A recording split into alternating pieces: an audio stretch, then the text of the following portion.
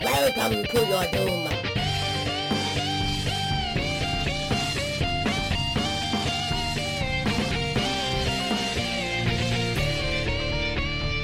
Power up.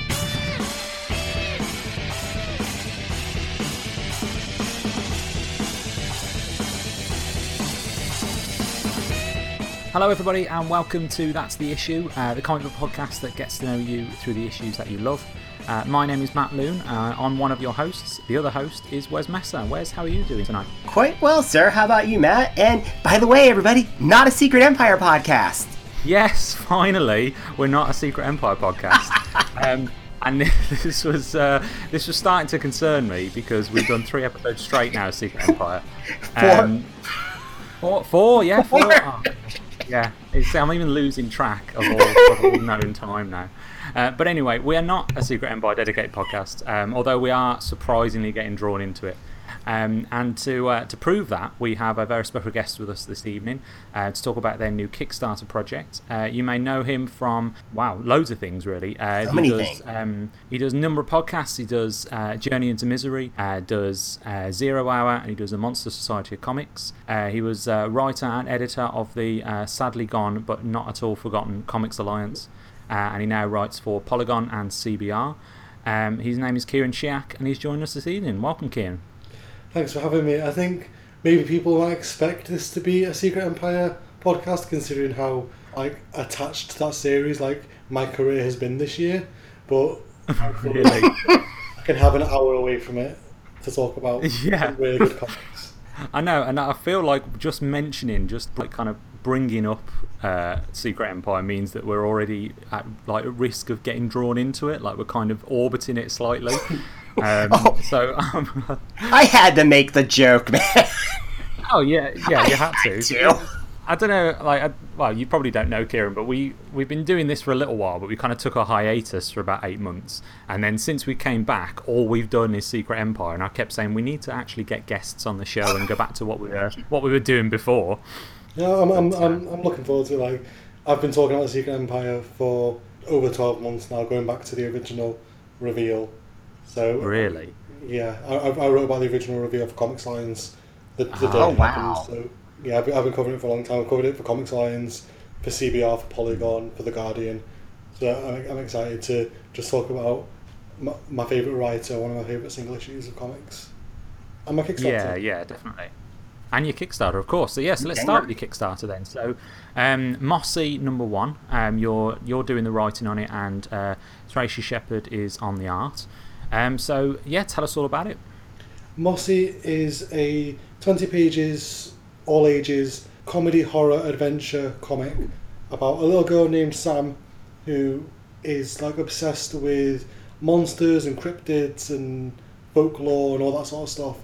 And she wanders into the swamp near her home and gets a bit lost and discovers an aspect of the swamp where there's kind of a bridge to not just one other world, but multiple other worlds of monsters and specifically stuff from folklore. This is kind of a font where all of those things originate. So that's cool.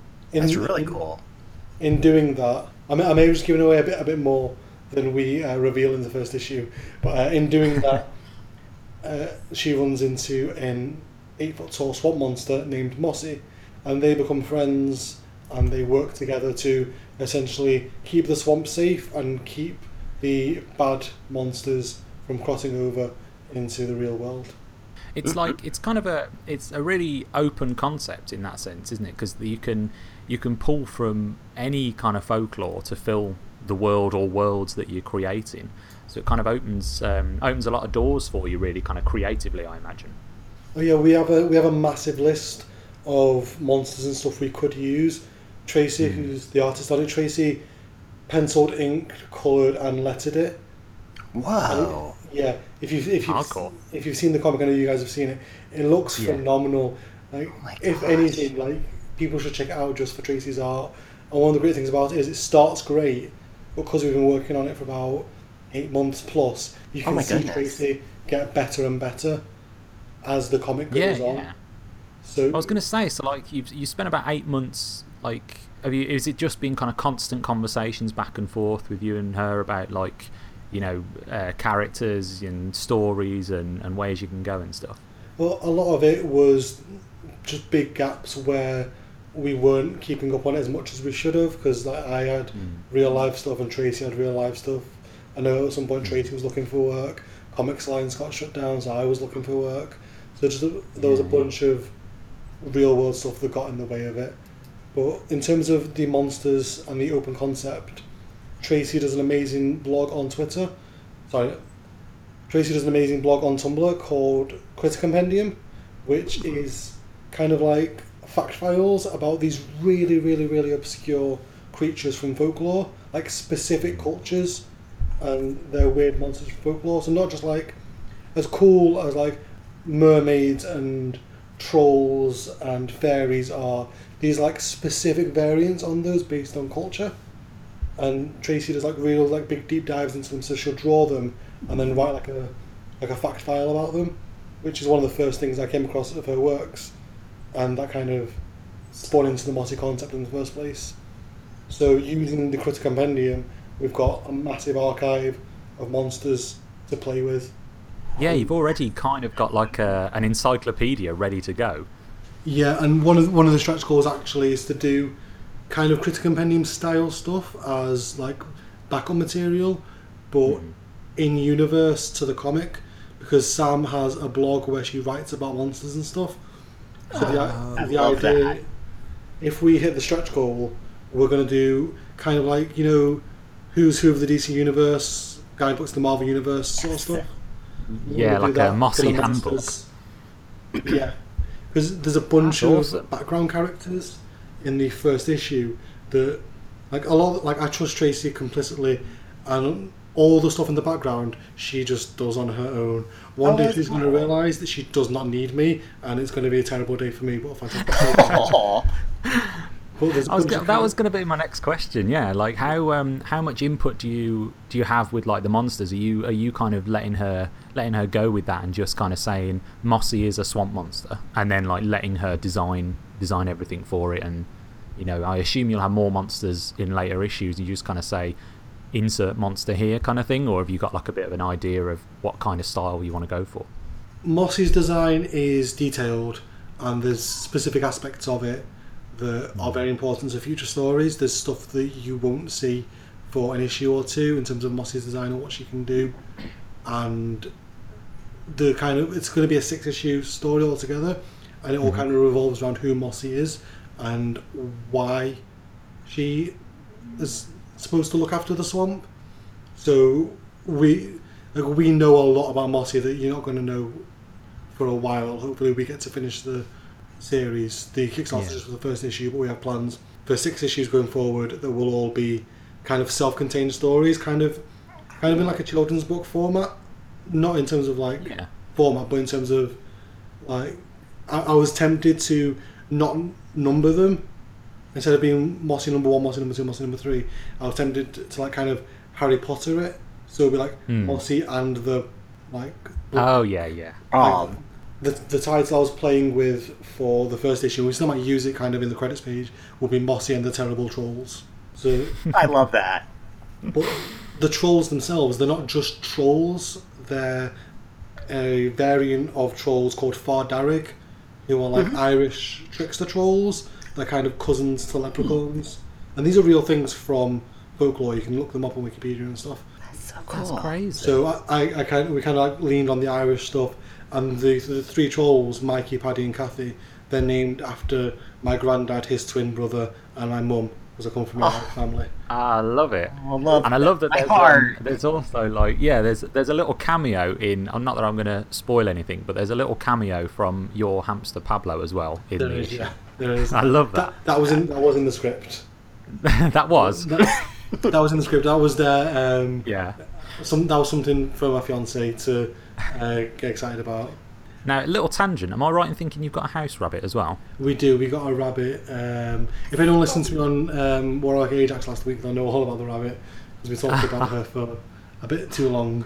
We have a rabbit called, and comics related. Her name is Kirby. Because we got her about 6 weeks ago, and she's named after the king. Like we decided on the name before we got the rabbit, and I think it kind of works as a unisex name. Yeah, definitely. Yeah, I mean, I've got a house rabbit as well. I had two, but one died about 3 or 4 months ago now. Oh, I'm sorry.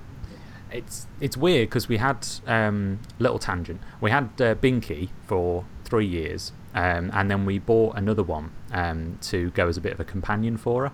And then Binky had some troubles and passed away, and we've still got Bumble now, and she's 6 months old. But she has kind of free reign of the house under supervision. But very quickly you have to we've had to kind of block off under the couch because she'll go under the couch and she won't come out. No. I have 0 wires in the house that are not chewed in some capacity, and she tends to go like she has a sixth sense for the most expensive wires, so she'll get like the iPhone cables and she'll just start chewing on them, and to the point where I have to kind of hold it funny in order to charge properly now, which is frustrating, but yeah, it's really cool. I don't know anyone else that has a house rabbit. Do you have carpet? Yeah, we've got carpet. We've got like tiles in the hallway, which she's not a fan of because she cannot make a quick escape on tiles. She skids like Roadrunner. But we have laminate, so Kirby is just like she just we have laminate, but we have a rug with a coffee table in the middle, so she sticks to the rug and she likes to like circuit it. So, like when she gets really happy and she starts binking and going really fast, she'll like zip around in like a circle and like run into a cage and run back out of the cage and zip around, and occasionally it's one of those coffee tables that has like a gap in the middle of it, so she'll like dive in like straight through the coffee table up onto the couch back around. But she quite likes having like, it's almost like she has a track. Yeah. Because it occasionally will, like when we play D&D, we have a lot of wires because I bring the computer downstairs because we play via Skype. Cool. So I bring the computer downstairs, and there's the microphone and there's the speaker wire. So the coffee table comes off the rug to help put stuff on, and the rug goes further away so she can't get any wires. And she doesn't like it as much when she just has like a wide space, as much as she does having something to like act as a track. Yeah, to kind of navigate around. But yeah, so cute. Kirby will probably be in a future installment of Mossy. Oh, funny. Well, that brings us like back neatly, because I thought we were going to wildly tangent off there for a minute. You were kind enough to grant us the first issue of Mossy #1, so we could have a read of it. And Wes, what were your thoughts about the first issue?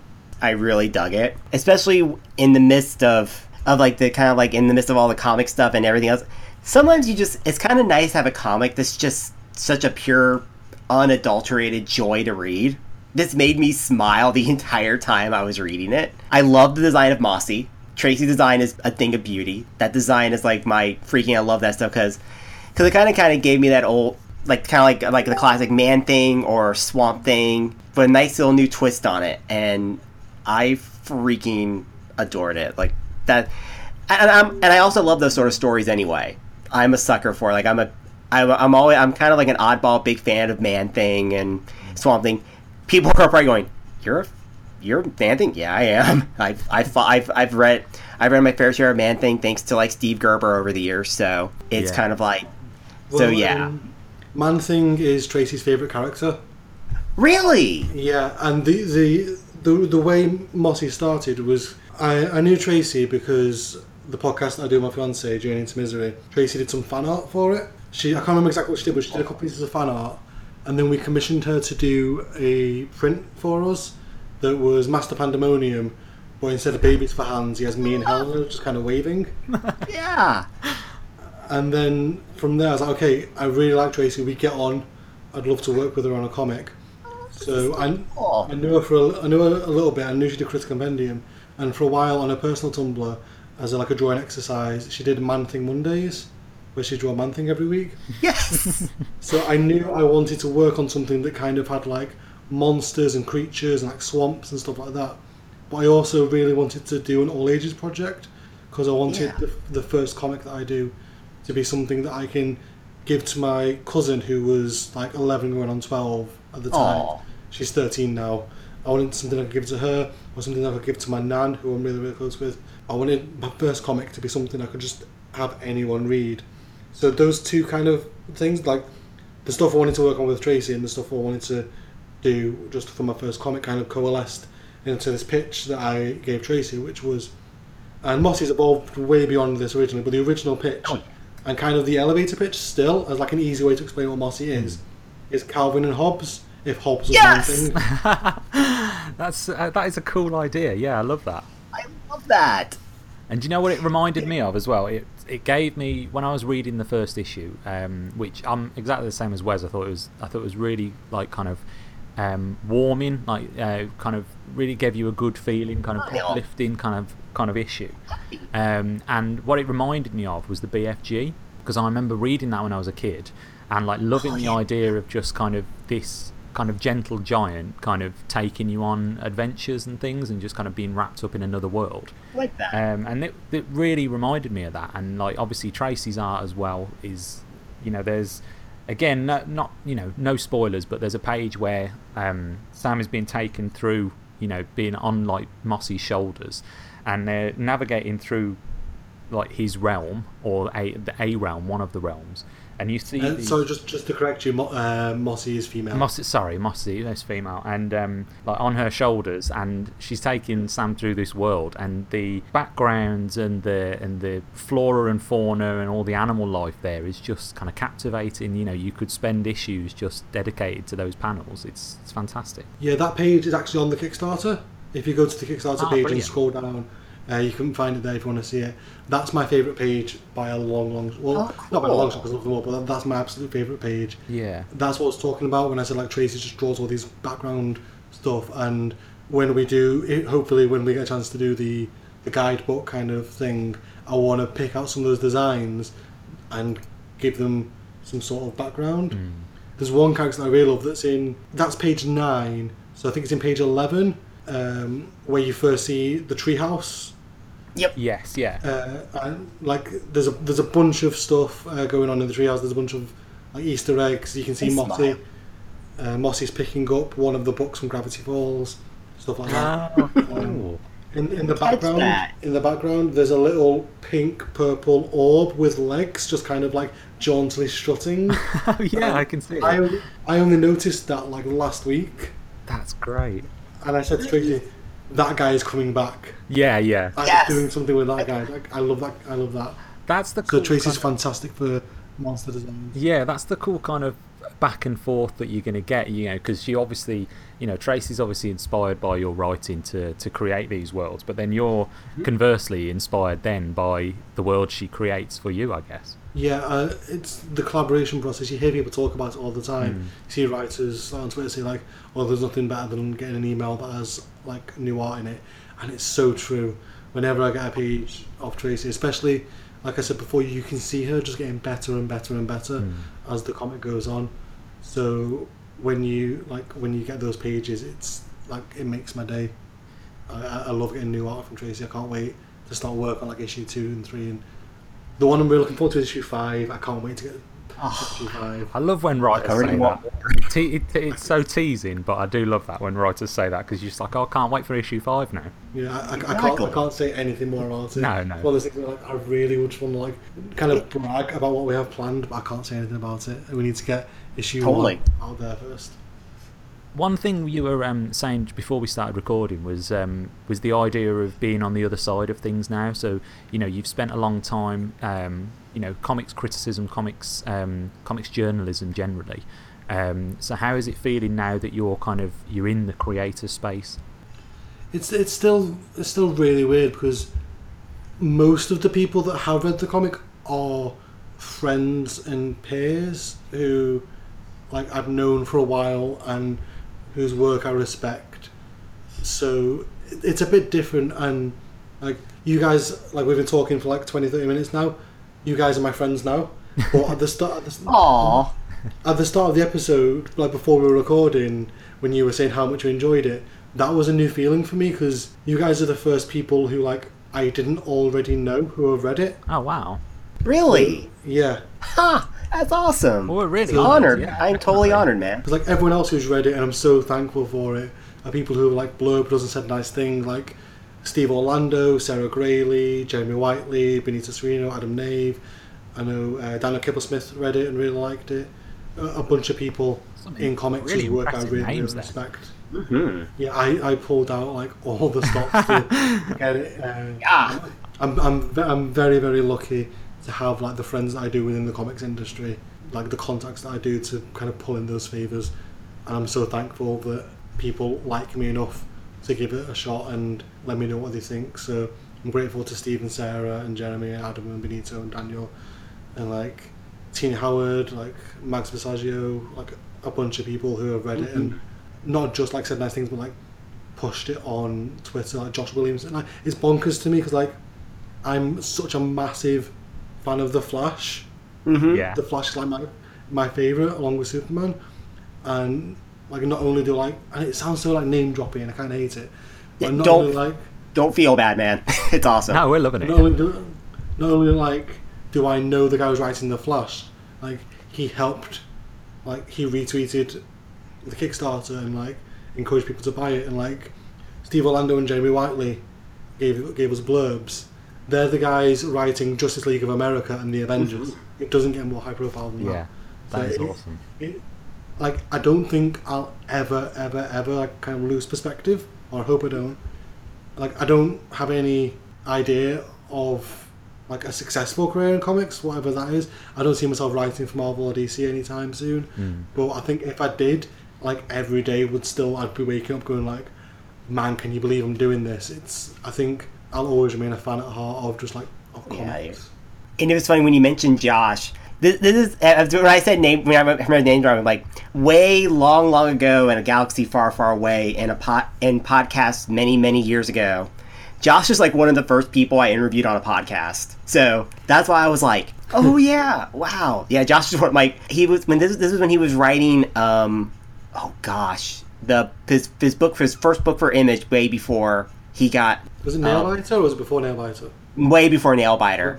It was Xenoholics.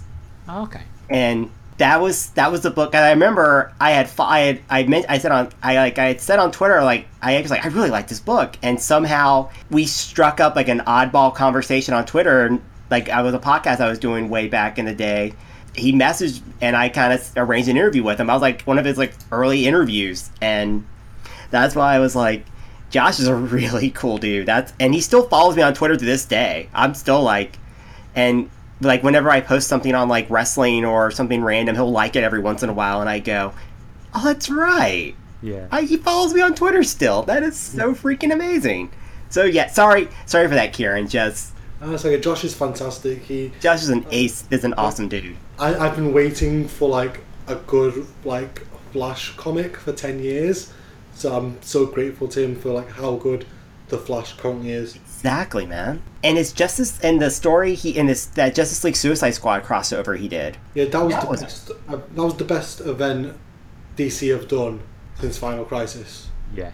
I agree. I mean, it was fun. It got everything it needed to do, and it set up so many cool possibilities. And I went, that is so awesome. He's one of those dudes. Whenever I see him pop up on something, I'm like, I am so happy for that guy. That is awesome. Like someone that I knew that I somehow got an oddball, like even slight like association with at one point or another, that he's gone this far in comics and doing so much awesome stuff. I just smile. So when you mentioned his name, Kieran, I just smile. I went, that's cool. That is really cool. Yeah, Josh is great, and like I'm really thankful that he's helped like push the Kickstarter. Exactly.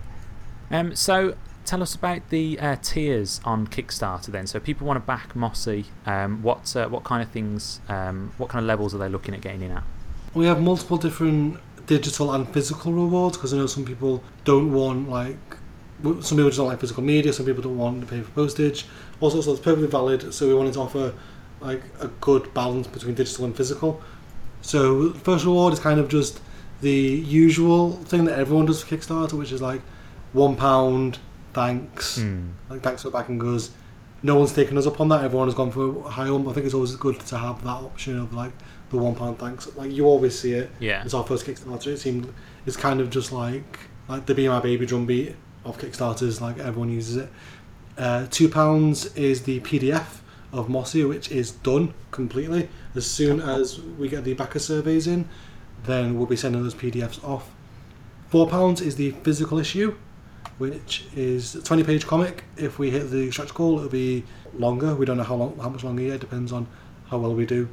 But it'll be at least a 20-page comic, full colour by me and Tracy of Mossy, and a pair of stickers as well.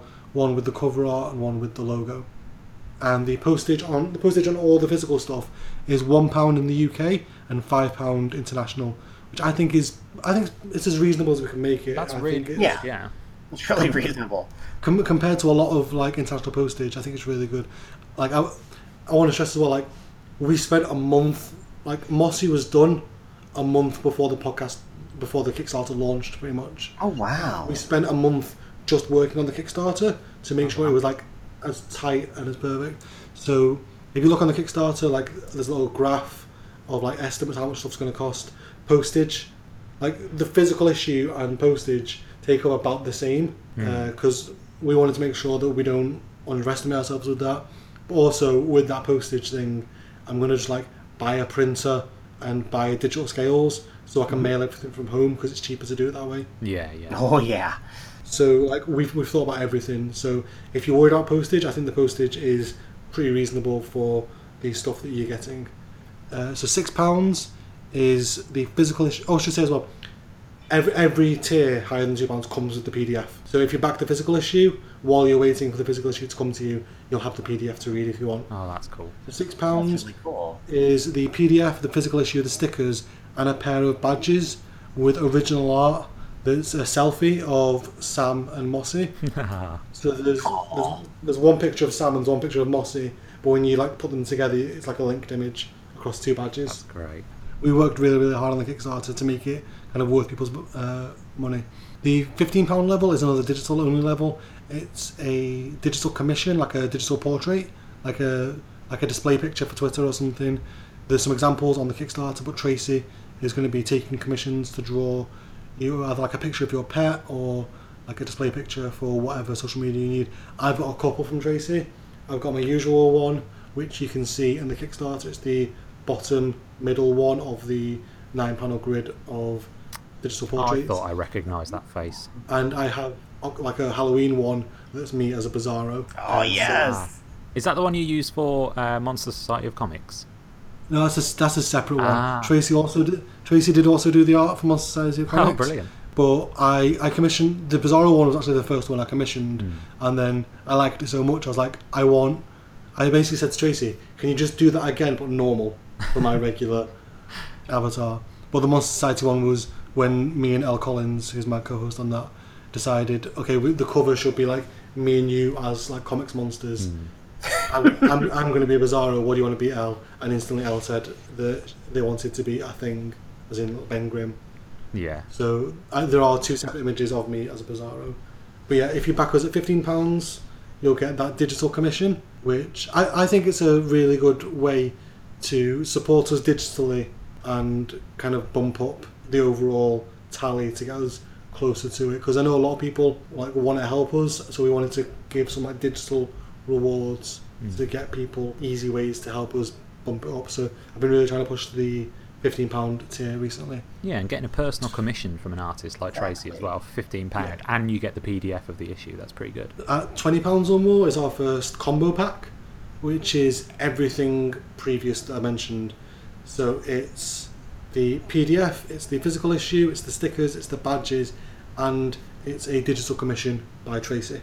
At £25, it's pretty much everything I've said, not the digital thing. It's like a completely physical one plus the PDF. So it's the issue, the badges, the stickers, and a print of the cover that you can frame. That's going to look really nice.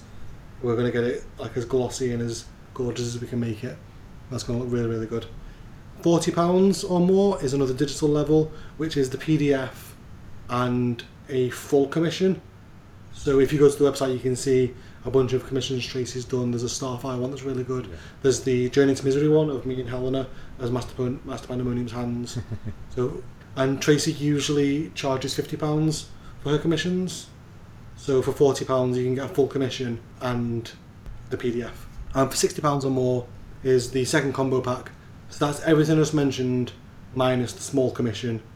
So it's the PDF, it's the badges, the stickers, the print, and a full digital commission by Tracy.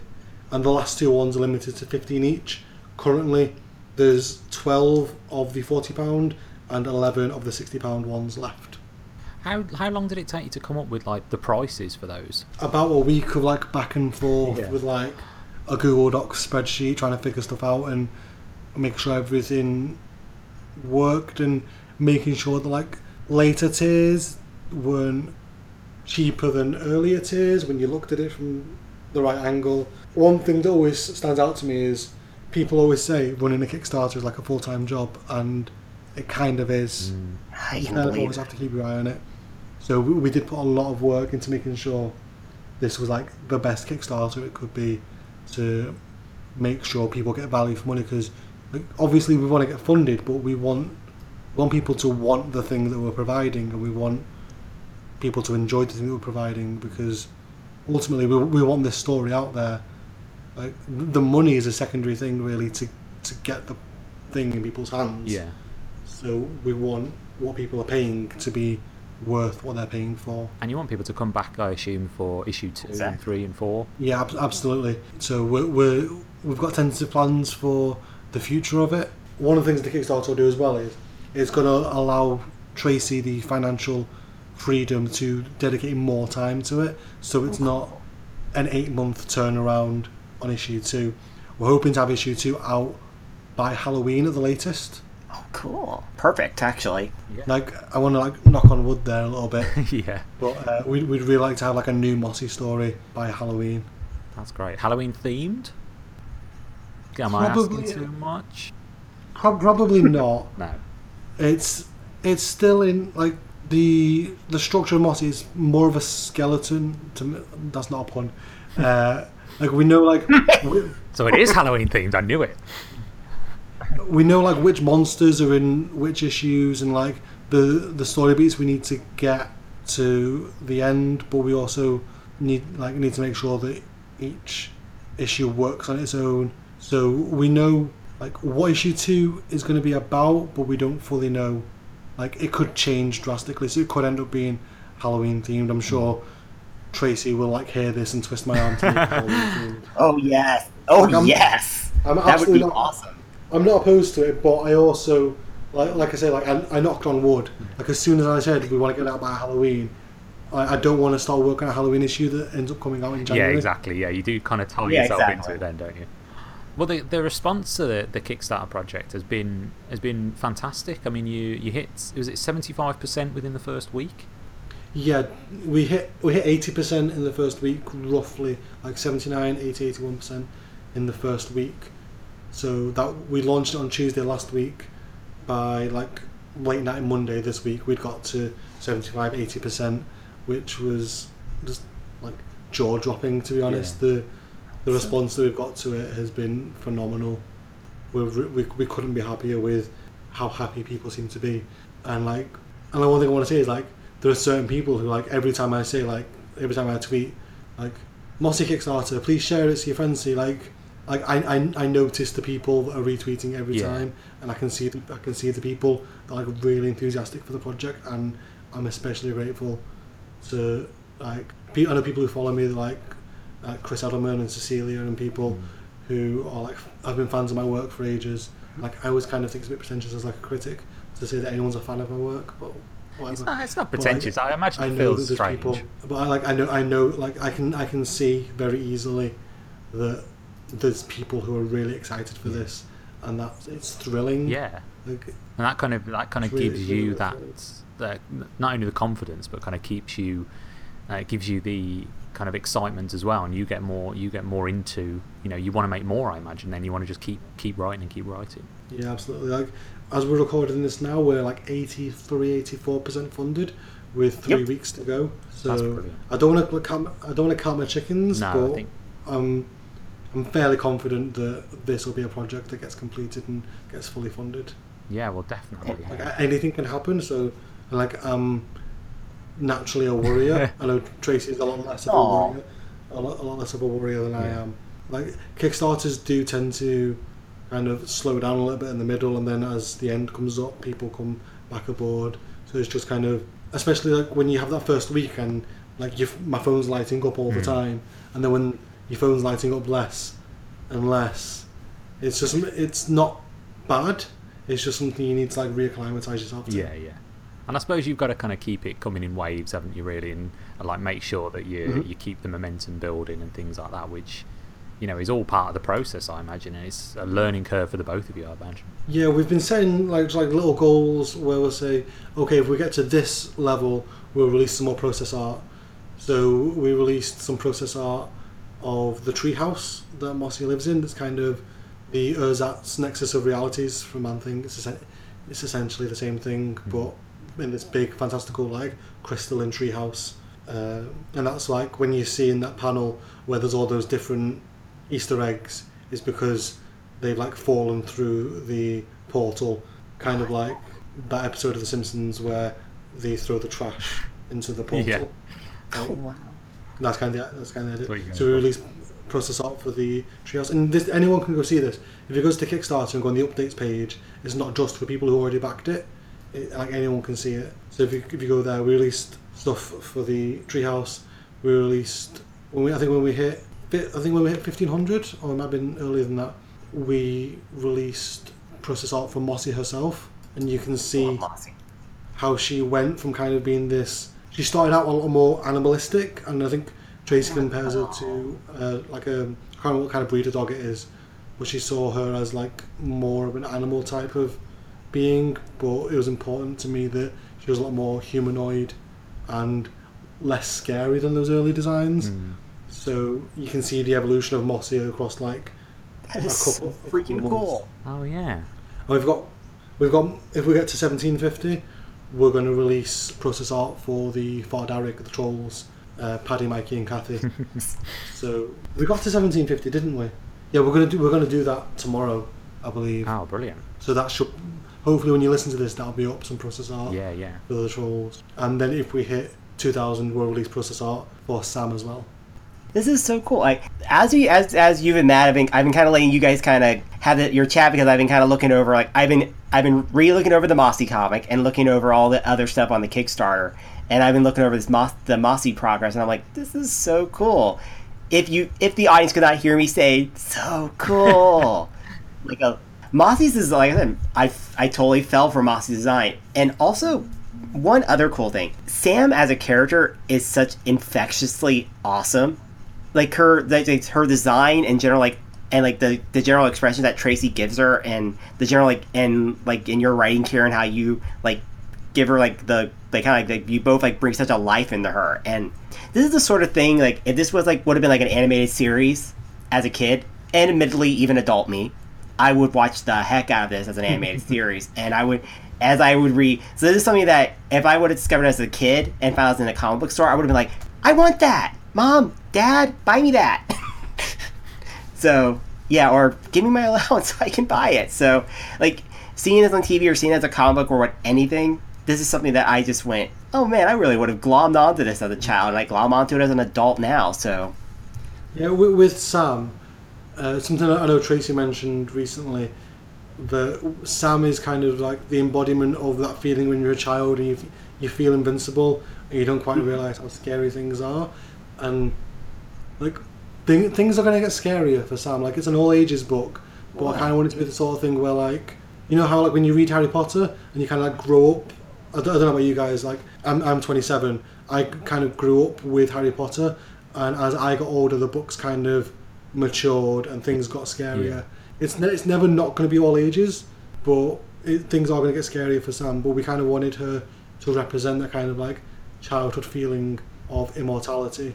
But also one of the big influences is earlier.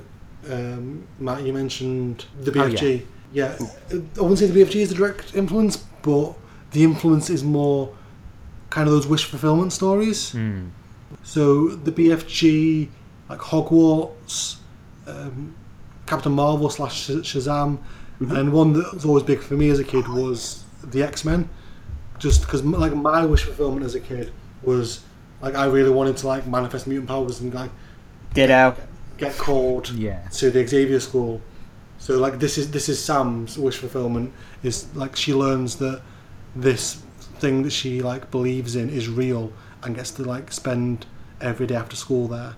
So there is that kind of It's really neat element of it to her character. Kieran, when you mentioned X-Men, like there was this old contest that one of our local kids stations did, like, because we had the kids clubs in the U.S. back in like 80 and like around around the 90s, so we had kids clubs all over the place, and I actually had a contest like pick your favorite X-Men and you might win a contest. So and I want to be Cyclops. I'm like, I realized something now. I was probably one of the most few diehard Cyclops fans on the planet. It's like everyone else probably picked Wolverine, and me like, I like Cyclops because he shoots cool laser beams out of his eyes. So that's why when you mentioned X-Men, I went, oh man, yeah, I fully relate with the mutant powers, because I think I wanted the mix of Cyclops and Nightcrawler, like cool laser beams and teleportation. Like, give me that, I'm groovy. I like glommed onto Nightcrawler a bit later, like when X-Men 2 came out. But like my entry into X-Men was the cartoon, which like Nightcrawler wasn't really in that much. So the X-Men that I was related to most when I was a kid was Beast. But Beast is awesome. The powers that I wanted were Cyclops's. Really? Yeah. I'm not alone! Yes! But I like Beast because like I was one of the, like kind of from like our generation, the dreaded, like the gifted child who like has all the expectations foisted upon them, and they're like like I reckon it's not a unique thing. I don't want to make it sound like a unique thing. There's so many like people like my age and around that age that had that kind of experience. So I kind of like related to Beast as like this super smart guy who was an outcast. Was like a visible outcast, but didn't care. And also the Nightcrawler bit is actually from, I think it's also partially from the fact that I played the Sega Genesis / Mega Drive game, X-Men, a lot. Mm-hmm. Like I owned that game, and like I think it was like my regulars were like a mixture of like Nightcrawler, and I also played the X-Men arcade game, so it was sort of like Nightcrawler was one of my regulars on that game too. I think it was like Nightcrawler and Cyclops, like the two characters I played the most in that game, and so yeah, we're going on a lot of wild like conversation threads here, but. Yeah, the Beast bit, I think I got into Beast more as time went on. As Beast is one of those characters that I found myself glomming onto. Like, I actually found myself really becoming more, like, I loved him in X-Men, but then when I got to see him later on, and like when I got back into comics and seeing, like, Kurt Busiek do some writing of Beast in his Avengers run, that's when I went, whoa, it's all come together now. I am now a hyper big Beast fan now. My favorite X-Men characters now are Legion, Sunspot and Cable. So yes, not the characters usually. Although Cable was a big part of that TV show. And my favorite X-Men characters are kind of characters that are mutants, but not really like X-Men. Like Cable was on that team, like the Mike Carey team, but he was never really like a member of the X-Men aside from that. And like Legion, I this is how much I like Legion. I don't like saying Legion. I always call him David. Mm-hmm. Because in X-Men Legacy, like he talks about how much he hates being called Legion. Yeah. So David Haller is my favourite, and then Sunspot. I like Sunspot because he's the best Avenger. He is. He really is. Al Ewing's current work with him is awesome. I just liked seeing Bobby DaCosta like kind of on the top of his game, and just like always one, 2 or 3 steps ahead of absolutely everyone. It's awesome. And the stuff that Hickman did in Avengers and New Avengers in the Time Runs Out arc, where there's this big, it's kind of like Civil War 1.5 between like Old Man Steve Rogers and the Illuminati, and then it ends up being Sunspot coming in and being like, I'm the guy that still believes in the mission of the Avengers, quit playing around and let's be Avengers together. Yeah. And that was the moment where like, oh, okay, this like he's the Avenger. Yeah. He embodies the spirit of the Avengers. Oh, that's so cool. Did you watch the Legion TV series? I did. I really enjoyed it. Like, as long as I was like, okay, this is a TV show, The character is also called David Haller. His dad is also probably Charles Xavier. Yeah. But aside from that, he's nothing like the David Haller who's your favourite character. It's Just fine. have that separation. Which is like, it's not a hard thing to do. It's not some great struggle. Like, I can accept multiple versions of things. But yeah, I really, really loved it. I have a theory for season 2 that I think about every day, and I'm crossing my fingers comes true. See, I've not got to the end of series 1 yet, so I'm going to have to get, Yeah, me I'm gonna neither. have I'm to still get that there. theory off you in the future. I'm going to get to the end of it and I'll message you about it. Yeah, give me a shout when you do, because I'm fairly confident about it, but I'm really, really excited to see where it goes. They're like sitting on my DVR, and I just need to sit down and watch them. Yeah, that's exactly what I've done as well. Like, I've got them, and like I think to myself, oh, I've got a spare hour, I can watch one. But then I think, no, I don't want to do that. I want to watch as many as I can in a row, because like I feel like it needs that kind of immersion in it. I don't want to do anything but watch that show when I watch it. So I don't want to rush it between doing 2 other things, you know. Exactly. But anyway, so Mossy number 1, we'll talk about where people can find that near the end of the show. For now, we're going to move on to another reason why we have guests on the show is to, as the tagline of the podcast suggests, is to get to know them through the issues that they love. And so we've invited Kieran on the show, and we've asked you, Kieran, to bring an issue, a comic book issue with you that is significant or important in some way. So can you reveal to the audience what that issue is and why it's important to you? This issue is Animal Man number 26 by Grant Morrison, Chaz Trug, Mark Farmer, John Costanza and Tatiana Wood. It's titled Deus Ex Machina, and this is the issue where Buddy Baker, Animal Man, meets Grant Morrison and they have a conversation about the nature of stories, the nature of superhero comics, and a writer's role in the manipulation of a character's lives. I picked this one because Morrison is my favourite writer by a wide stretch, and this it was a really hard choice choosing like a single issue, because like I don't have the best memory. Legitimately, like my memory has been quite bad this year, so I struggled to think of something. It was between this and 52 number 42. Oh wow! Which is the Ralph Dibny versus Felix Faust issue. Okay. Where in the Tower of Fate. But a lot of that was because like I couldn't think of anything else, and I'll probably think of a bunch of other stuff afterwards on. But I chose this because Morrison is such an influential writer for me, and just creator and just like artist in general.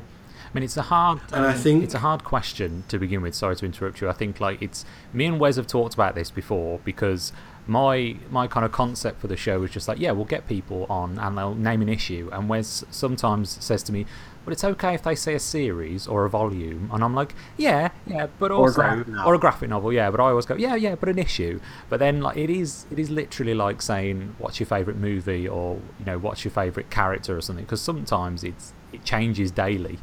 So I kind of I appreciate that it's a difficult one, because I think me and Wes on one of the first episodes we bought an issue of a thing to the show to kind of test the waters for what kind of a question it was going to be, and I remember thinking, oh yeah, this is way more difficult on this side of the question than on the other side. Yeah, like I'm happy with the one I brought because it kind of means a lot of different things, and it was a good way to springboard into like I don't like hijack the show in any way. I was hijack. Yeah, please. I can use this to kind of talk about Morrison as a creator, Morrison's influence to me, and like my meta theory about Morrison's entire work at DC being like one large story. I'm so glad you brought that up. This was one of the reasons I loved this. I loved you picking this issue, because I was like, yes, I'm finally going to get to ask him about it. Have you heard me talk about that already? Yeah, well, I mean, I listened to Journey into Misery, and I've read some of your articles that you did on Comics Alliance, and in prep for this episode, I listened back to your episode that you did of Journey into Misery that you did, I think September last year. You did on Animal Man, the whole run of it. Which is also kind of why I'm glad you didn't pick that issue of 52, because I've not read that in years, and I did think to myself, I'd have to read all of that 52, or at least like scour through a Wikipedia article to kind of bring myself up to speed. Whereas handily, you'd already provided the kind of the background with that issue or that episode of Journey to Misery, so I was able to listen to that. But then in that episode, you mentioned your kind of meta theory, and it's something that I think I must have picked up from you when I read one of your articles about it, because I started reading through Animal Man, and then I read through Doom Patrol and Flex Mentallo, in the kind of trying to get through the sequence of the narrative that Grant Morrison has weaved throughout the DC universe. But for those listening, do you want to kind of explain it? What your theory is about Grant Morrison's work? Well, it's not so much like one large story with like one large narrative that has like a beginning, middle, and end. It's more like a thematic link between all of his DC Universe work, and some non-DC Universe work like Annihilator can fall into this. Pretty much everything bar Batman, and I say bar Batman, like Batman is like a significant chunk of his time there, so it's like 8 years. I've got an argument to work Batman into it as well, although like I'm not fully convinced of it. But pretty much of all of Morrison's work within the DC Universe at some point is about stories interacting with stories, and a writer's responsibility with those stories, and stories as a means of as layers of reality. What are stories to us is someone else's reality, and we could very well be stories to like a higher reality. It's kind of like a planar system going down. So I think the easiest way to explain that is with multiversity, where in multiversity the different universes basically communicate with each other through the comic books. Like what happens in an issue of like The Just, like that actually happens to them on Earth 16, but it's a comic to someone in Earth like 25 or whatever. And then you have like Captain Atom, who can like flip between them, but like one thing is Captain Atom, and this is going on a massive tangent, that it's kind of one of my big, I don't know what it means, but that's the only like loose end Morrison left in the DC Universe. Earth 4 Captain Atom, he leaves Earth 4 in Pax Americana, but he doesn't come back. It's kind of like a loaded but unfired Chekhov's gun. Right. And I have my own thing where I'm like, oh man, what if he showed up in Doomsday Clock? But I don't think that's going to happen.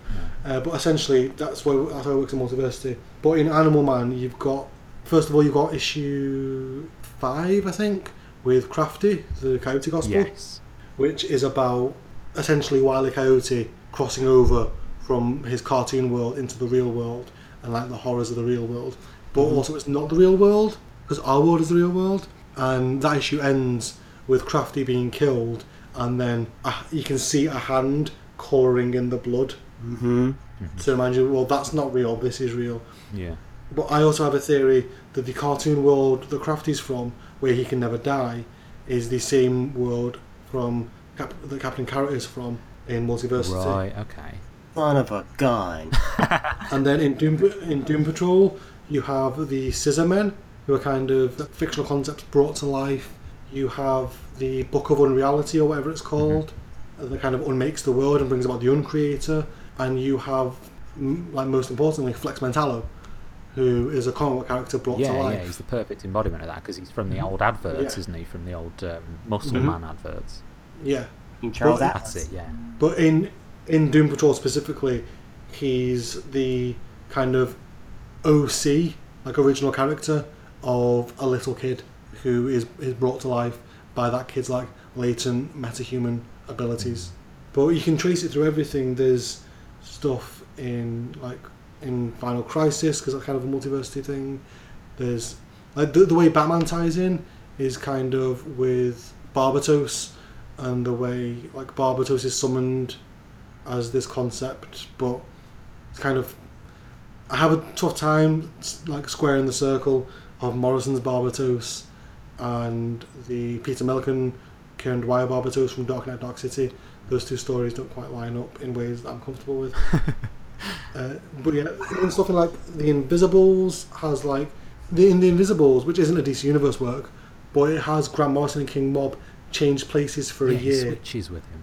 Yeah, yeah. Like I don't have the full thing on hand at the moment, but I had this big list of like every Grant Morrison story in the DC Universe that's about stories. I don't have it to hand anymore because at one point I was planning on doing like an Explain the X-Men Lasso of Truth style podcast that was just going to be about Morrison's DC work.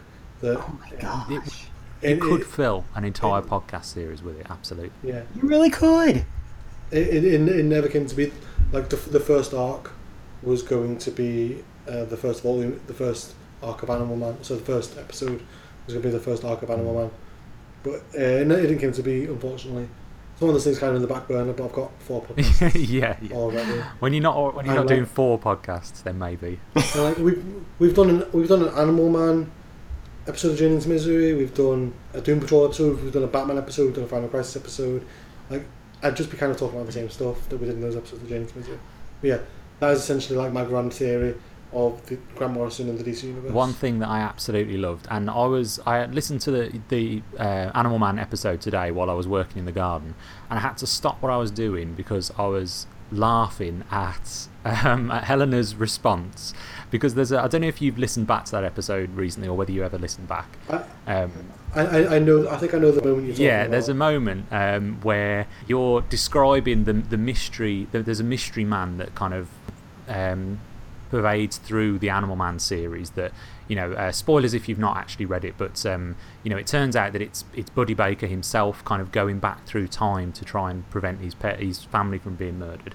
But there's a moment where Helena's trying to figure it out, and she says, "Oh God, it's not Grant Morrison in his own comic book, is it?" And you kind of keep quiet because you're like, he's definitely not that. And then later on, Buddy Baker before this issue begins, like the cliffhanger before this issue, he opens the door to find that Grant Morrison stood there. And Helena's response when she finds out that it is actually Grant Morrison, she got it right, just made me crease, because it's just the idea of her like being like because I've listened to it out of sequence as well. Like I didn't. She was so close. Yeah, exactly. So close. And I didn't hear I've heard them before, but I listened to this out of sequence, so I didn't hear the previous episodes where you talked about Grant Morrison, and so he's become this kind of swear word to her a little bit by the time it gets to this episode because she's like, oh God, it's not Grant Morrison, and she says like her brain's hurting by the end of it, trying to like unfurl this kind of knot of Grant Morrison's narrative. It's fantastic. The Grant Morrison narrative. Yeah. That's one of my favourite moments of the whole show. Yeah, it's brilliant. I don't know how hard. Like, I'm really, really bad at I have a really, really bad poker face, so it was really, really hard to just like plough through the episode when she made that guess. Yeah, she's so close to it as well. Oh no. And what I love about going back to the big meta kind of story that, the meta themes that run through the stories rather, is like the concept of kind of worlds within comic books within other worlds. I mean, that's not Grant Morrison's idea, is it? That kind of that started like decades before in the DC universe. So the DC universe, or the DC multiverse rather, is built on that concept, isn't it? Because of I'm telling the audience, I'm not telling you, because you're a massive Flash fan. It started back when Barry Allen met Jay Garrick for the first time. Well, technically, that's when the multiverse. But the Flash number 123, the Flash Two Worlds. But technically, if you want to get really anal about it, you could say it started with the first issue where Barry Allen shows up, because he's inspired by his comic book hero Jay Garrick. Yeah, of course, yeah. So it'd be showcase them. I should know which. I think it's showcase number 4, where Barry Allen first shows up. But could be and still, that was when what year was that now? That's going. Yeah, so that's going back 50, 60 years, 70 years at this point. It's like, so this kind of this idea of worlds within worlds is ingrained in the DC universe in a way that Marvel has never kind of touched that kind of concept. But the way Grant Morrison has taken that idea and run with it is taken it leagues beyond what it could have, what it obviously started out as. there are 2 Marvel universes within the DC multiverse. You're going to have to explain Yep, there that is. one. That's lost me now. I'm starting to get that Helena's feeling of my brain starting to hurt a little bit. I think Earth 8 is an analogue to the regular Marvel universe, and Earth 7 is an analogue to the Ultimate Universe. Yeah, because didn't they explore a little bit of that in Multiversity in a way? Yeah, in the first issue of Multiversity, you see. Thank you. Yeah. Because one of them is ruined, which is where I can't remember his name, the Aboriginal Thor analogue. Yes. Is from. But they also visit the universe of the Retaliators, Yes. which is the Avengers analogue, who fight Lord Havoc. And there was a moment as well, Yep. like Yeah, there was a moment in Hickman's Avengers run as well where they come across a Justice League analogue as well. yeah. In Hickman's Avengers, there's the Great That's Society, it. Yeah. Mhm. which has like Sun God and Doctor Spectrum and a bunch of other characters. I think you've just sent a lot of people on many journeys right now. We're always like, imagine everyone's going, quick, find a copy of Multiversity Stat. I think we need to reread it again. Like, or quick, let's find some Hickman Avengers. We need to reread that too, because this gets deep. This gets like detailed really fast. We start getting to like all the multiverses that are in, especially within like the DC universe. I mean, you can get scared like that. I remember that was what got me heavily into DC for a period of time, was like all the level of multiverses and all the different places that it goes. So, and Morrison was doing some heavy work in around that period. So I was just like, well, yeah, give me more of this craziness. I will gobble this up like a kid in a candy store. Give me more, please. Do you know about the secret Marvel DC crossover from like the 70s The secret one. with like Steve Englehart and I think Len Wein? Yes. I'm sure you've mentioned that, Wes, on a previous episode. No, I have, but there's a really weird like crossover they did that it's like the Submariner crossing over into an Aquaman issue. No, that's not what I'm talking about. Okay, sorry. Sorry. What I'm talking about, there's an issue. I can't remember what it is. I think it's like an issue of like Avengers or Defenders, and then like an issue of Justice League, where Oh, you go on, but I think I know what you're talking. I think I got it straight in my head now. But go on. there's essentially a bit in the issue. I could be getting this really wrong. It's off the top of my head, where analogues for the writers and artists of both issue, you see them in the Marvel issue, like get in a car and like drive off somewhere, just as like kind of like a background detail. And then in the Justice League issue, you see that their car has like crashed and they're like inspecting the damage, but it's kind of like a background kind of Easter egg So thing. funny. Dude, yeah, I cannot remember that whole thing. I remember like the weird Submariner Aquaman thing, but that wasn't a fit. It was like, but that one, yeah, I couldn't. I didn't remember that for the life of me. That's awesome. It's like when Clark Kent shows up in Walt Simonson's Thor. This makes me think this is one of those things where it's like that Pink Floyd album, like Dark Side of the Moon, that kind of ties in with Wizard of Oz. It's just like whoever discovered that. It's like when you're listening to it or when you see it, that Dark Side of the Rainbow, you kind of think, well, what else is out there? What other things are like this? This is exactly the same. It's like you see that, you know, if whoever first discovered, who wasn't obviously in on the joke, that you know, those creators get in the car in one issue and crash it in another, that kind of blows your mind in a way that, you know, tying it back to Grant Morrison, it blows your mind in that same kind of way, doesn't it? Where you have that kind of, your third eye opens, to use kind of Grant Morrison's lingo. You know, it kind of makes you think, oh, actually, this, you know, it changes your whole perspective on it, doesn't it? It's like when you read Pax Americana and you get to the last page and you realise you've only read half the issue and you need to read it again from back to front. Absolutely. Pax Americana, like, you could, talking about podcasts, you could do hours and hours discussing that issue. Yeah, I've considered doing like a bonus for like the Patreon, doing like a short bonus series of like Multiversity, where like I go really deep into each issue. But like, who has the time? Matt, should we tell Kieran about our new running joke we stumbled into with the comedy that is Zorn? Oh God, yeah. We had one of our like friends of the show, Jose. He asked he asked an open question on Twitter about Zorn because he's showing up. The character's showing up in the Secret Empire issues when it comes to like the X-Men's kind of new Tian that they're living on. And whereas you just pointed him to Wikipedia or something, didn't you? You just said that I said Google. Yeah, just search. No one has the time to explain. I can't sum it up. You know what you could have read instead. Go on. My comprehensive Zorn explainer that I wrote for Comics Alliance. See, we're gonna have to direct him to that. Silva.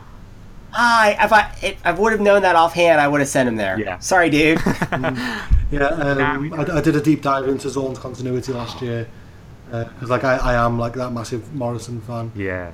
Dude. Oh my gosh, because we were joking, and that's what started the joke of a Zorn cast because we were like, it could be an entire show. Well, Jose, there you go. If you're listening, you can go to Comics Alliance and look for that article now. It's a bit out of date because I wrote it just as he was like showing up again in Uncanny X-Men, and I've not read that Uncanny X-Men run, so I don't kind of know how he gets from there to Secret Empire. No, I've not read that. It's if you want to know how like what his current deal is, I don't know really. But at least there's a direction now rather than. Because I actually felt, I was like, I was like trying not to sound flippant. I was like going, please go to Google, trust me, if I try to sum this up. And then people tried to start summing it up, and I was just like, you're probably doing better than I could, because I couldn't sum that up in about, like, because Zorn gets, like, I would say, like, this go up with anything Morrison, it gets detailed fast. See, that's not Morrison's fault, though. No. Morrison's Zorn is incredibly simple. Yeah. It's Magneto. Yeah. Morrison's Zorn is Magneto in disguise. It's when Marvel decided, actually, that's when it got complicated. Yeah. So no, Morrison's, you're right, Zorn is completely simple. It's what happened afterwards that got it complicated. Yeah. Because then they decided he had to be an imposter, and then he had a twin brother, and that's when it gets really... And then, like, the collective comes involved, like... Everyone always forgets that Zorn is in Bendis' New Avengers. Yeah, that was right early on in the New Avengers it was something to do with the fact that there was a cloud of mutant powers that the Scarlet Witch cast out, but it was hovering above the Earth, and then it all went into Zorn or something. Yeah. It's like the 4th New Avengers arc, I think. Oh, gosh, it's been a while since I read that. So it's the 3rd or 4th arc of New Avengers. With like Mike Diodato art. Because I kind of want to bring a little bit more back to we were talking about, when I think about Animal Man, and I think about how, because I've been, ever since you said that was your issue, that Animal Man was your issue, I've actually been thinking about it a lot, because it's been a while since I've read it, but I do remember pretty well, because it is like the ultimate example of a character confronting the creator that basically wrecked his life. Mm-hmm. You're like, you wrecked my life, why did you do that? And he gives this really, and then it's like really weird when it's all said and done, and then eventually John Ostrander and Kim Yale bring him back in Suicide Squad. Yeah, I was going to bring that up if you guys didn't know about it. I only knew about that again from like the end of your episode Journey to Misery, where you mentioned that the creator shows up in Suicide Squad, and that was going to be a question. I think he's the writer. Sorry, yeah, the writer. Yeah. And he has like a typewriter, like in like a little like front, like it's kind of like a backpack, but facing forwards with like straps under his arms, and he gets killed like immediately. Absolutely bonkers. I was like, the story behind that's crazy. Like, why did they put him in it then if they were just going to kill him off straight away? I think the idea is like because like Morrison's story in Animal Man is about like how like the writer of the comic is complete control, and Morrison essentially surrendered that control of himself. Right. When he introduced himself into the DC universe. I have like a little headcanon now that like the writer exists within Limbo, the Limbo that's introduced in Animal Man, where Merryman is. Yeah, so he's now sitting there waiting. If I ever get to do, I've been thinking a lot about it recently, just kind of like as thought exercises, coming up with like little pitches for like characters and stuff. Like I've got like a couple of Captain Britain ideas, like a Wonder Man idea, and I'd love to do something with Limbo that brought back the writer. Yeah, that'd be such a callback as well. I'd be game as heck to read, because I love that sort of, like, I remember there was a funny story of me and Morrison. I when I got it was before the Incredibles before the Invisibles got collected into any sort of major trades, and I found the entire Invisibles run in a half price used bookstore chain, and I found the entire run and like bought it all and like read it within a week, and I think my brain got rewired, like for like an entire week I was like, guys, I think my brain got rewired by Morrison for right now. I felt like I was like in another consciousness or something like that after reading the Invisibles. Like, that was all I read for a week, was just Invisibles everything. I was like, that's very much the intention. Yeah. I reckon. Maybe not to read it in a week, but the intention to rewire your brain is definitely there.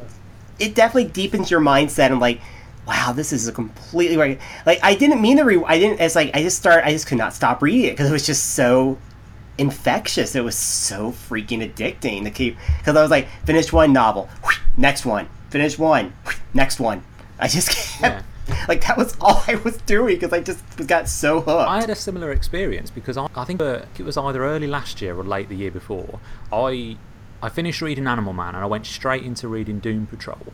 But like, this was the first kind of, I'd read Multiversity, I'd read the Batman, Morrison's Batman run, and I'd read Flex Mentallo before I read Doom Patrol. But then I kind of went back and I went straight into Doom Patrol. But then at this point I was like obsessed with Grant Morrison, and so I picked up his book as well, and I was reading his book at the same time. So I was reading like Doom Patrol like in the day on my iPad or anything like that, and in the evening when I go to bed I'd be reading his book, and then like I watched the Sequart movie, Talking with Gods, I think it's called, like the Grant Morrison documentary that they did with him as well, and kind of seeped into all of that. And there's a part in his book where he talks about the idea of immersing yourself completely into, I think it was John Lennon or the Beatles. I think you'll have to help me out with that, Kieran. The idea of I've actually not seen there's a moment in the documentary, and he mentions it in his book Super Gods as well, where the idea of if you want to be of something or become of something, you immerse yourself deeply into it. And so I think it was John Lennon or the Beatles, he wanted to have like a spiritual experience, so he'd listen to the music on repeat, he'd have pictures surrounding him, he'd like kind of lie in front of the fire, would like surround himself with Beatles and John Lennon, and I kind of, as I was reading that, I kind of thought, wow, I've actually been doing that, but with Grant Morrison stuff. and it did kind of rewire my brain a little bit, and I just kind of started seeing fiction completely differently. And he talks about the idea of you being in complete control of these characters' lives, because you can read a page and then you can flip back 3 pages. And he said, so at that point he realised that, if a character is killed, he's not dead, because he can just go back 3 pages and he's alive again. And that kind of... So the first comic that I was tempted to bring, that I decided not to, but I think this is the perfect time to talk about it. The first comic that I was tempted to bring was Ultra Comics. Oh, right, from Multiversity. Oh, God. Yeah, which does that. Like, that's what the entire issue is about. Well, Multiversity is about it because you guys know who the bad guy of Multiversity is. Yeah, it's the reader. Mm-hmm. Yeah. It's you. You're the bad guy of Multiversity. I love Ultra Comics so much. It's such a good series. Speaking of Super Gods, the book, I don't like that book. Do you not? I didn't enjoy it. No. I thought it was... The problem with it is it starts off like a history of comics. It's like 3 books in one, and any one of those 3 books would have been good if that was the book. But because it's 3 different books, and so it becomes like... So it's like a history of comics, and then it becomes like an autobiography. Yeah. And like, it's a history of comics up until like young Grant Morrison starts reading comics, and then it's an autobiography of Morrison's career until like he starts making comics, and then it's kind of like a how-to. It does shift. Make comics kind of thing. I remember I read it directly after reading the Untold Story, the Marvel Comics Untold Story, which is obviously a completely different book, but that has a single purpose, really, which is to chronicle the history of Marvel Comics. And so to read that and then to go straight into Super Gods, it was quite an easy transition at first, because as you say, it starts off with that kind of objective chronicling kind of aspect to it, but then it does drop straight into, and then I came along and this is me, this is all about me, and then it did change into a semi-autobiography, really, which I found it a fascinating read. I don't know whether I loved it or hated it. I think it just was kind of a fascinating article for me, but yeah, I can definitely see why you didn't gel with it. It's one of those things where, like, one of the things that I'm trying to like do a lot more as I'm an adult is kind of go, oh well, that's not bad, but I didn't like it, and also have a sense of like, that was good, and I never want to read it or watch it again, or like, I'm glad I experienced that. So with Super Gods, while I don't quite like it and I've got criticisms of it, I'm still glad that I read it. Whatever that gave me as like a person, as a critic, as a fan, like, it's still beneficial to like my growth as a person. If you want to go into like Morrisonian concepts of like how fiction and non-fiction influences that sort of stuff. Trying to bring us back to Animal Man 26, which I went into reading Animal Man knowing that issue was coming, like knowing that moment, like not in this issue but a few issues before, where Buddy Baker turns to you, the reader, and says, you know, I can see you. Like, I went into Animal Man expecting that, but like I can't imagine what this issue would have felt like as a conclusion to that series, because, you know, Morrison at one point goes in to just start thanking editors and creators and friends, and it does just, it feels to me, as someone who literally just picked this issue up, you know, today and reread it, it feels like an anticlimax. So I can't imagine what it must have felt like back then to come across this issue. I find it quite a satisfying climax, but anticlimax isn't wrong. Like, it's not a wrong description of the issue. Like, it's a purposeful anticlimax. Yeah, it's not an unintentional one, which would be more frustrating, I imagine. And like throughout the issue, he goes, oh wait, this is a superhero comic. Here's some superheroes. Oh, now they're dead. Oh, buddy, here's some villains to fight. Now you're angry at me, to get some action going when the issue starts. So, like, Morrison's very, very aware of what he's doing. And it's kind of bonkers to me, like, I don't know how young he is, but, like, this just occurred to me. Morrison was probably younger than I am now when he wrote this. Yeah, I imagine. Wait, yeah. Wow. And what was he writing, I wonder, when, now that he's like, kind of, if he'd be like our age now, what would he be on? I suppose he'd be on near the end of Invisibles, I guess. Yeah. Which would have been another trip entirely. Well, literally a trip. that like, I don't really get too hung up on like, oh, I've not accomplished this yet because I'm such an age. But I do get hung up on like, wow, they did that at that age. So I'm like, while I'm talking, I'm just giving a quick Google to see how old Grant Morrison was. I hope this podcast doesn't become the existential crisis of Kieran Shiach. I think that'd be okay. Okay, Grant Morrison was born in 1960. Yeah, and this came out in 1989, so he was 2 years older than you. Yeah, okay. I've got 2 years to write. So in 2 years, we're going to get Mossy issue 26, where there's going to be a Kieran monster inserted into the narrative. Well, actually, I do have an idea. I've got an idea for a story influenced by Animal 26, but it's not a comic. Okay. I've got this kind of like nebulous idea for a D&D campaign. Oh, awesome! That would end with the players fighting me, the DM. Oh, dude, that's amazing! That's such a good idea, and that lends itself to DMing really well. Did you guys? Have you ever? It's an obscure piece of like video game history. Did you ever play the Simpsons game that was just called The Simpsons Game? No, was that like, it wasn't the arcade one? No, this was on like PS. I think it might have been on like PS3. It was on PS. Yeah, it was on PS3 and a bunch of different systems. They released it It was a multi-platform game. No, I never played it. Yeah, I think it was like early in like the last gen. So it was on like PS2, PS3, Xbox 360. Because the bad guy, the very final boss, is Matt Groening. What? Okay, I need he draws. He has like a magic pen and paper, and he draws and creates the Futurama characters to go and fight you. No way.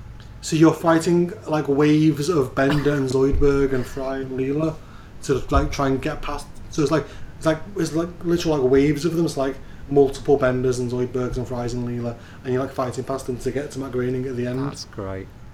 I need the get this now.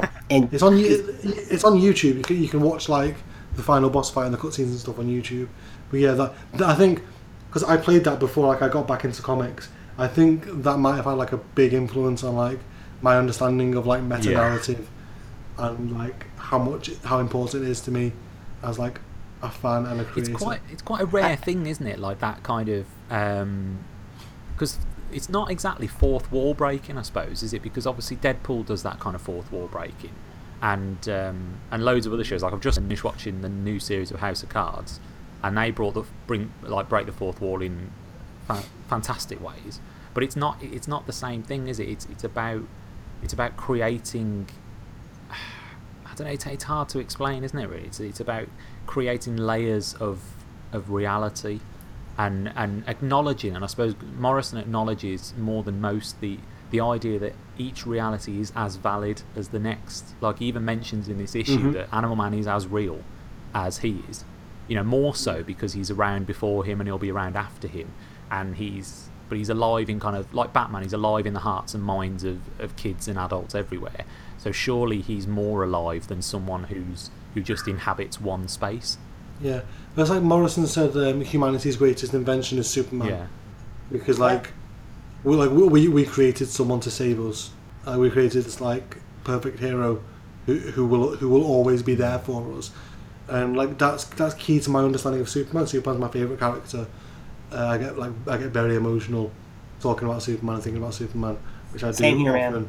But like the core of Superman is like he will always be there. And he always cares, and it's the character trait that like if that character trait is there in a character, it really appeals to me. It's why I really like those like the earlier seasons of the Return of Doctor Who. Yeah. Like my favorite Doctor Who stuff is like the Doctor Who that is like every life counts, every human is amazing and important. Yeah. No one dies. And there's another character who fills that gap. And it's a character that I'm missing at the moment because he's not around in a form that I'd like him to be, and that's Groot. Oh, okay, yeah. Did you guys read the recent Groot miniseries? Not the new one, the previous one that came out like around Secret Wars time. Yep, I just read that not too long ago. Yeah, because that has a moment where it has this amazing trick throughout the series of whenever Groot says "I am Groot." It's kind of in like blocky text that has like the image of what he's talking about. So we, the reader, know he's like trying to say like, I've been split from my friend Rocket, I'm trying to get back to him, because we can see the words "I am Groot" with a picture of Rocket Raccoon in the back of it, but the people talking to him don't understand that. It was a really clever thing that he did. Was it Jeff Loveness that wrote that? It was Jeff Loveness, yeah. Yeah, but there's a bit in like issue 5 or 6 where one of like the elders of the universe says to like petitions Groot saying like, is it all worth it? Is like the universe worth it? Like why is the universe worth it?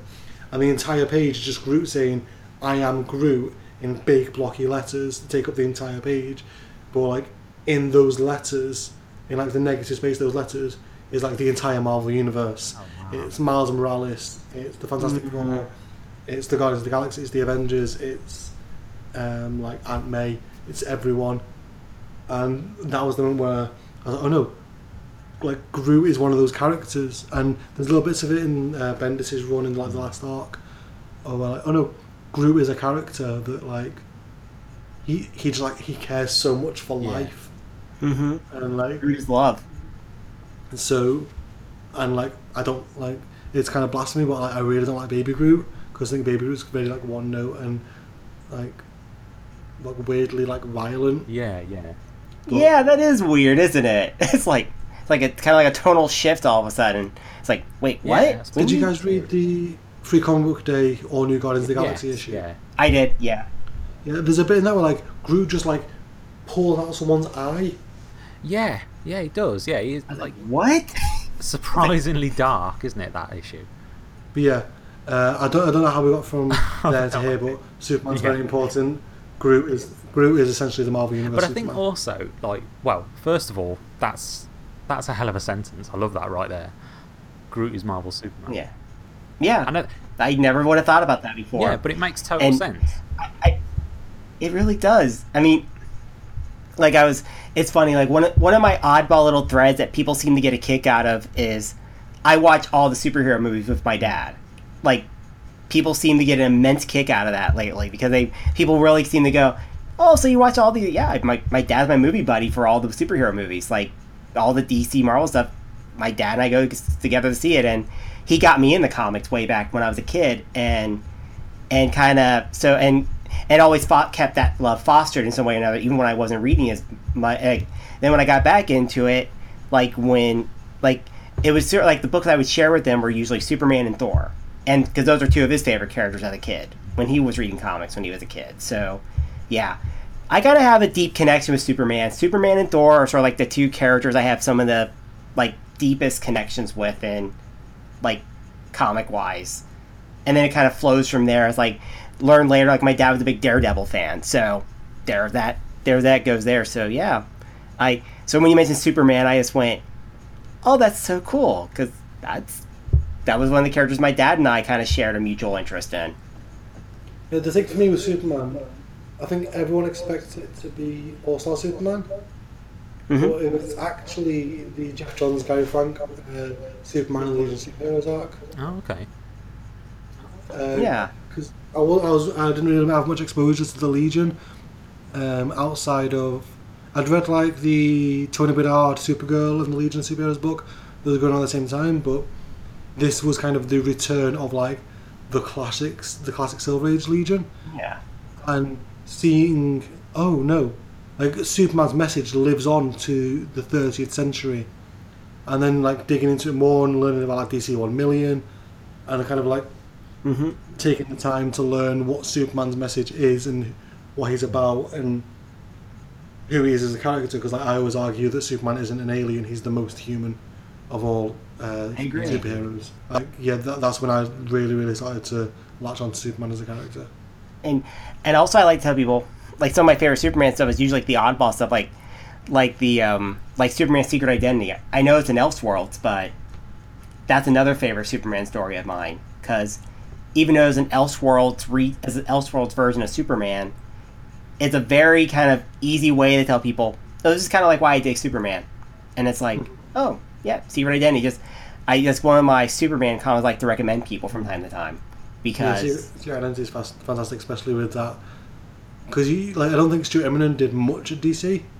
There's some like weird stuff, like when he was he's always been a workhorse artist. But if you look at like Immonen's credits from like the 90s, there's a bunch of stuff where like you wouldn't expect him to show up. But it's crazy. Secret Identity remains one of his best pieces of work. I agree. I mean that's like one of the books, and then because it was kind of weird. I got into DC when I got back in the comics back in like late '90s. I got back in through Busiek's and Perez's Avengers run. So it was like, but how I got heavier in DC was sort of like kind of random stuff. Like I didn't get to see her Identity until later, but I actually found myself really getting into Superman stuff a little bit more when I read JLA the Nail. Oh yeah. That was an amazing, like, it's a Justice League story, but it's also an amazing Superman story, and how Superman was like, if like how the circumstances were different. It's like how they show like he was living in like an Amish community for a period, and then when he got back out there, and he was so sort of like, yeah, it's like he got into the world. That's when he started getting the world, and he kind of got to experience it for the first time as a little bit older. such a fascinating little look into the character. Like some of my favorite Supermans are usually the ones that take a different take onto the character and play with it a little, and play with it, like kind of play with it, but still kind of ultimately go to the, like, he is the most human of us. He really like, he's the hero that really does care about us. I like you guys. You're like, I want to make sure that you're all safe at the end of the day. Yeah. I wrote a thing for Comics Lines last year about the Kents and how each incarnation of Superman is informed by the Kents and their relationship with him, whether it's intentional or not, because the Kents raise him to be human, and that's who Clark Kent is. He's a good-natured Kansas farm boy who is also Superman. Like, people say, like, oh, who's the like, is Superman the Mask? Is Clark Kent the Mask? And it's neither, and it's both. Like, Superman isn't who he is, but neither is Clark Kent at the Daily Planet fully. There's like the line between those, which is who he is, who like only like Lois and like his like closest friends see. Yeah. But when you look at something like Morrison's work on Action Comics, where the Kents died when Clark was young, that Superman is a bit more brash, a bit more cocky, a bit more bold, because he doesn't have like his parental influence to kind of be like, well, slow down a minute, son. And then you look at like Man of Steel, where the Kents are just arseholes, and even Superman is an arsehole. Yeah. And I think that the whole thing that kind of ties everything together really is this idea of optimism, isn't it? It's the idea of it being this truly optimistic character, and that's what I love about Grant Morrison's work as well, because he is an optimistic creator. Like he loves the idea of superheroes being bright and colourful, and you know he brings that back in many ways, and he fights against, you know, he's ahead of his time, because a lot of his 90s stuff is fighting against that kind of the grim and gritty, and you know, even in this issue he mentions the idea of characters being realistic, and it's just like he kind of mocks that in a way while ultimately being the most realistic, because it's him himself in there. But it kind of it pulls from everything. It pulls from, you know, he's Superman, his all-star Superman is ultimately, you know, an intensely optimistic character, and it just kind of, that's why I love Kirby's work. That's why I love the Fourth World. You know, Mr. Miracle, Orion, like they are good characters that triumph easily over evil. You know, there isn't a balance with Kirby. You know, it is good will win. Good does win. Good is good stronger. wins. You know, there isn't even a contest. You know, they battle, but good will ultimately flourish. And I think that's one of the things I love about Morrison's work, especially. And Superman is at his best when he's simple, when that is the message that he is. Like with Kirby, you take the baby from the evil planet and raise him on the good planet, and good wins. You take the baby from the good planet and raise him on the evil planet, and good still wins. Exactly, yeah. And I'm very pleased that kind of optimism is, if it feels like if it's not at the core of Rebirth, then that's something that they're very conscious of bringing back into Rebirth. Exactly. And I think that's why it's working. I've been a massive fan of Rebirth. I was super wary and kind of pessimistic after the DC Universe Rebirth #1 one shot. I was like, ooh, I don't know, but it won me over very quickly and very effectively. There's not many Rebirth books that I don't think there's any that I don't like. There's some that I don't read. Exactly. They're not for me. Like I don't read Harley Quinn. I don't read a couple of others, but like those are my favourite characters. Yeah. Like, and a lot of them are like characters that weren't my favourite characters, and now they are, like Jessica Cruz and Simon Baz. Love Jessica Cruz. Yeah. I love those guys, especially Jessica. I'm a massive Jessica fan after what Sam Humphries has done with both characters. I do need to catch up with that series. Yeah, I mean, I read a bunch of it, and it was funny because one of my friends, Laura, she got me, like, she was kind of like telling me, like, you haven't read Green Lanterns yet? I was like, no, and when I told her I've been reading it, she's like, wow, I cannot believe you hadn't been reading it by now, because I figured you dig the heck out of Jessica, and I said, okay, and I like, oh my lord, Jessica and Simon are two of my favorite characters now. Instantly. Because it's like by the time I got through reading I was like, these are two of my new favorite characters now.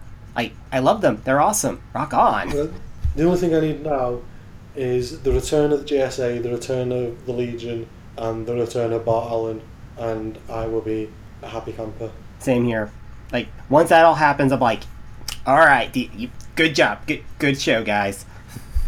I don't expect Bart to come back anytime soon, just because there's a new Kid Flash who needs to establish himself. I really like Wally as Kid Flash. Mm-hmm. Then there's the other Wally, who is the Flash, but he's still kind of a Kid Flash and kind of a Flash. I think right now bringing back Bart, although he's one of my favourite characters, would muddy the waters. But hopefully we can get a nice big Flash family within the next couple of years. Bring back Jay, bring back Max, bring back Jesse, bring back Johnny, bring in John Fox, bring in XS, bring in the entire Flash family. That will be amazing. I like the day that happens. I think there'll probably be like a massive like nerd out from like a lot of the DC people going, "It's back! It's all back!" I think that's what garnered a lot of love from DC Rebirth was Wally coming back in the first place as well. Like a lot of people, that's their Flash, isn't it? Really, like Wally West. I was like glad that Wally came back, and it was an emotional moment for me. It was a really, really emotional moment for me. But I said kind of like critics hat, where I was like, what does this mean for the new Wally West? Does he get replaced? Like, and then there's like the proper nerd in me, like, I won't be satisfied with the return of Wally West until he turns to someone and says, "Wait, where are my children?" Yeah. Like that really upsets me, because it's kind of something that I can't fathom. I can't fathom that sense of loss. Like, have you guys read the Nana City, the Astro City story? And Bendis did something similar in Jessica Jones recently. I can't imagine just the overwhelming sense of grief to first of all, the overwhelming sense of grief to like know that your children aren't dead. Mm-hmm. They don't and never existed. That's one level. I think it's even sadder to not know that.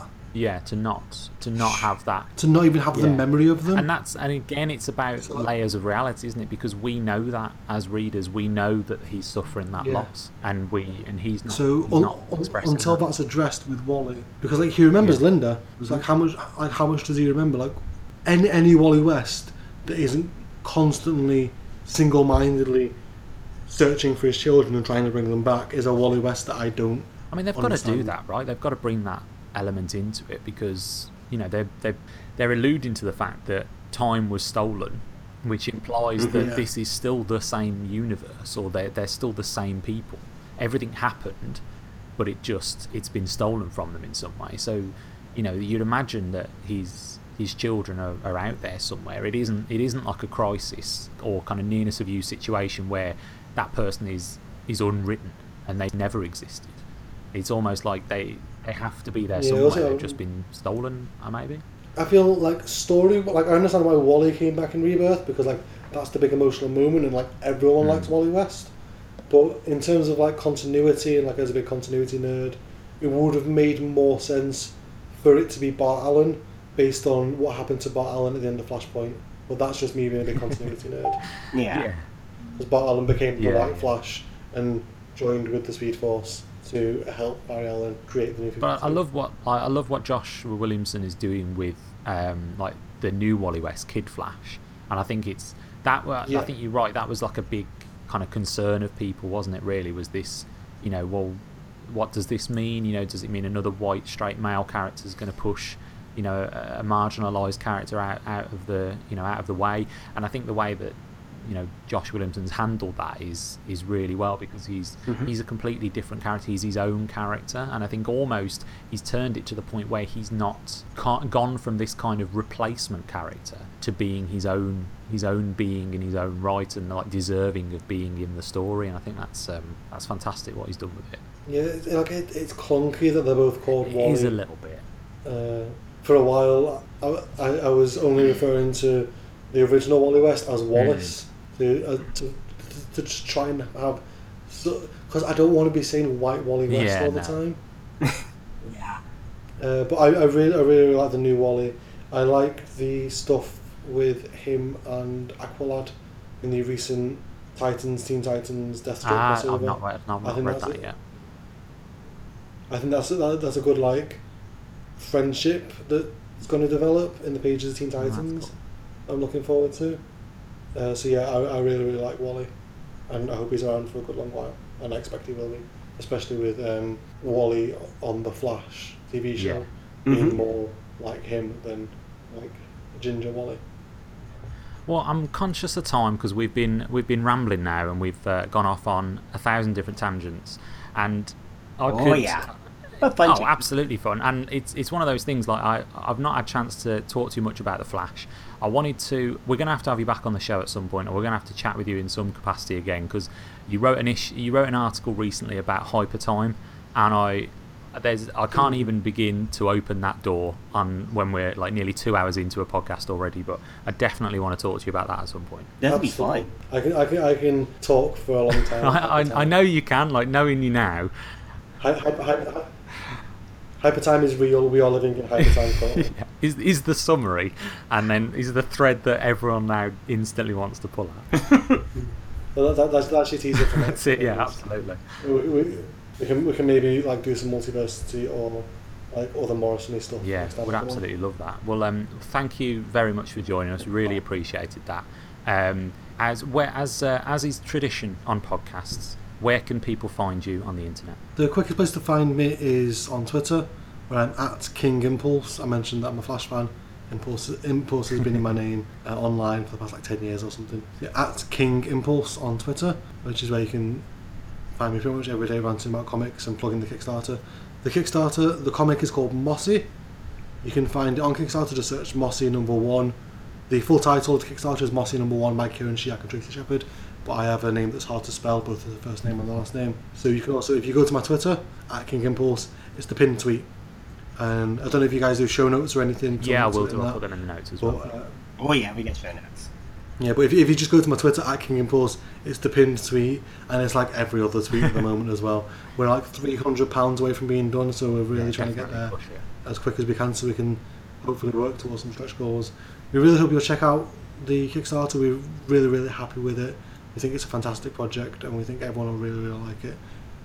Everywhere else, you can find me at goodeggpodcasts.com, which is where you can find the 4 shows that I do. So there's Journey to Misery, which is where I explain complicated comics, characters and continuity to my patient and perpetually perplexed fiancée, Helena Hart. The most recent episode was a Wonder Woman one that went through the 4 different origins of Wonder Woman that were canonical at one point or another. Next week is going to be Angela. After that we've got another X-Men focused episode. We've got some cool stuff coming out throughout the year.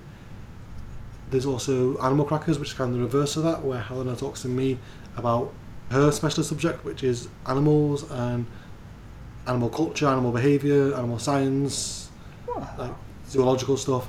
So that's Animal Crackers. That's at CrackersCast on Twitter. There's 0 Hour, which is kind of similar to this, but in a broader sense. It's a comic book biography in podcast form. So I talk to one guest about their history with the medium, so from their earliest memories, comics and comics culture, through to the present day.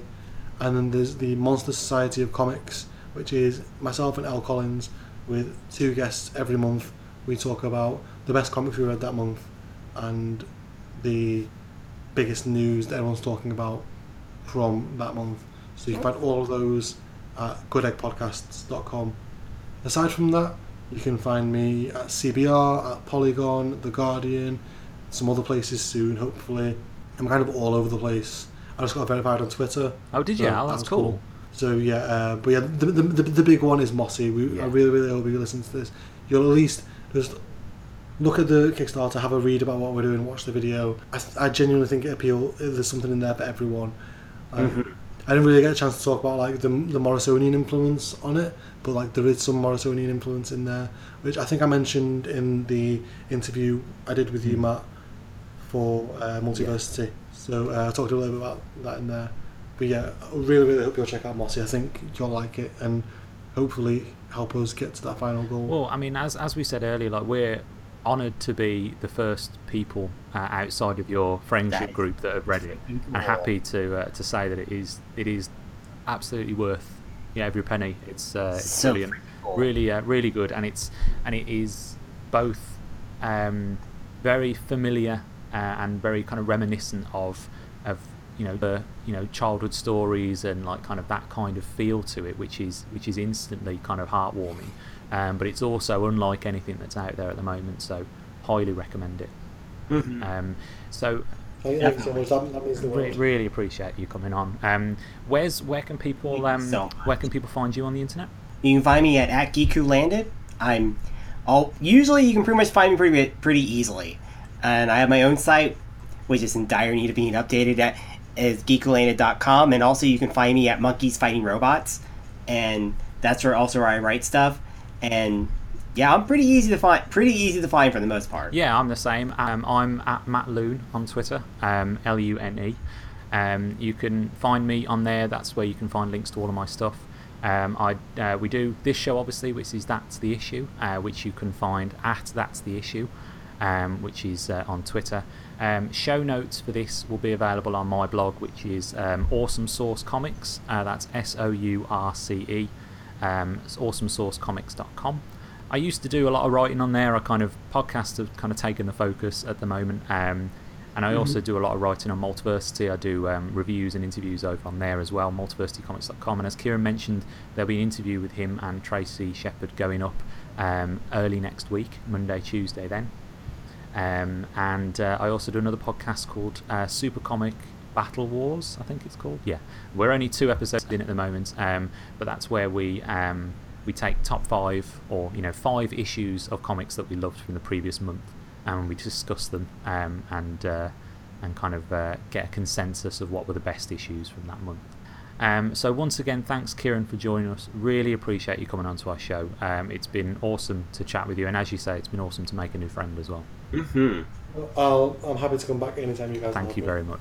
Oh, that'd be awesome. And when you get that Multiversity podcast up and running, we want to be involved in that as well. Oh yes, please. I'll reread like Multiversity for like forever, and then I actually now want to reread it. As we were talking, I need to reread that again. Brilliant. Well, that's it from all of us. Thanks very much, and we'll speak to you next time. Goodbye. Laters. X-Men.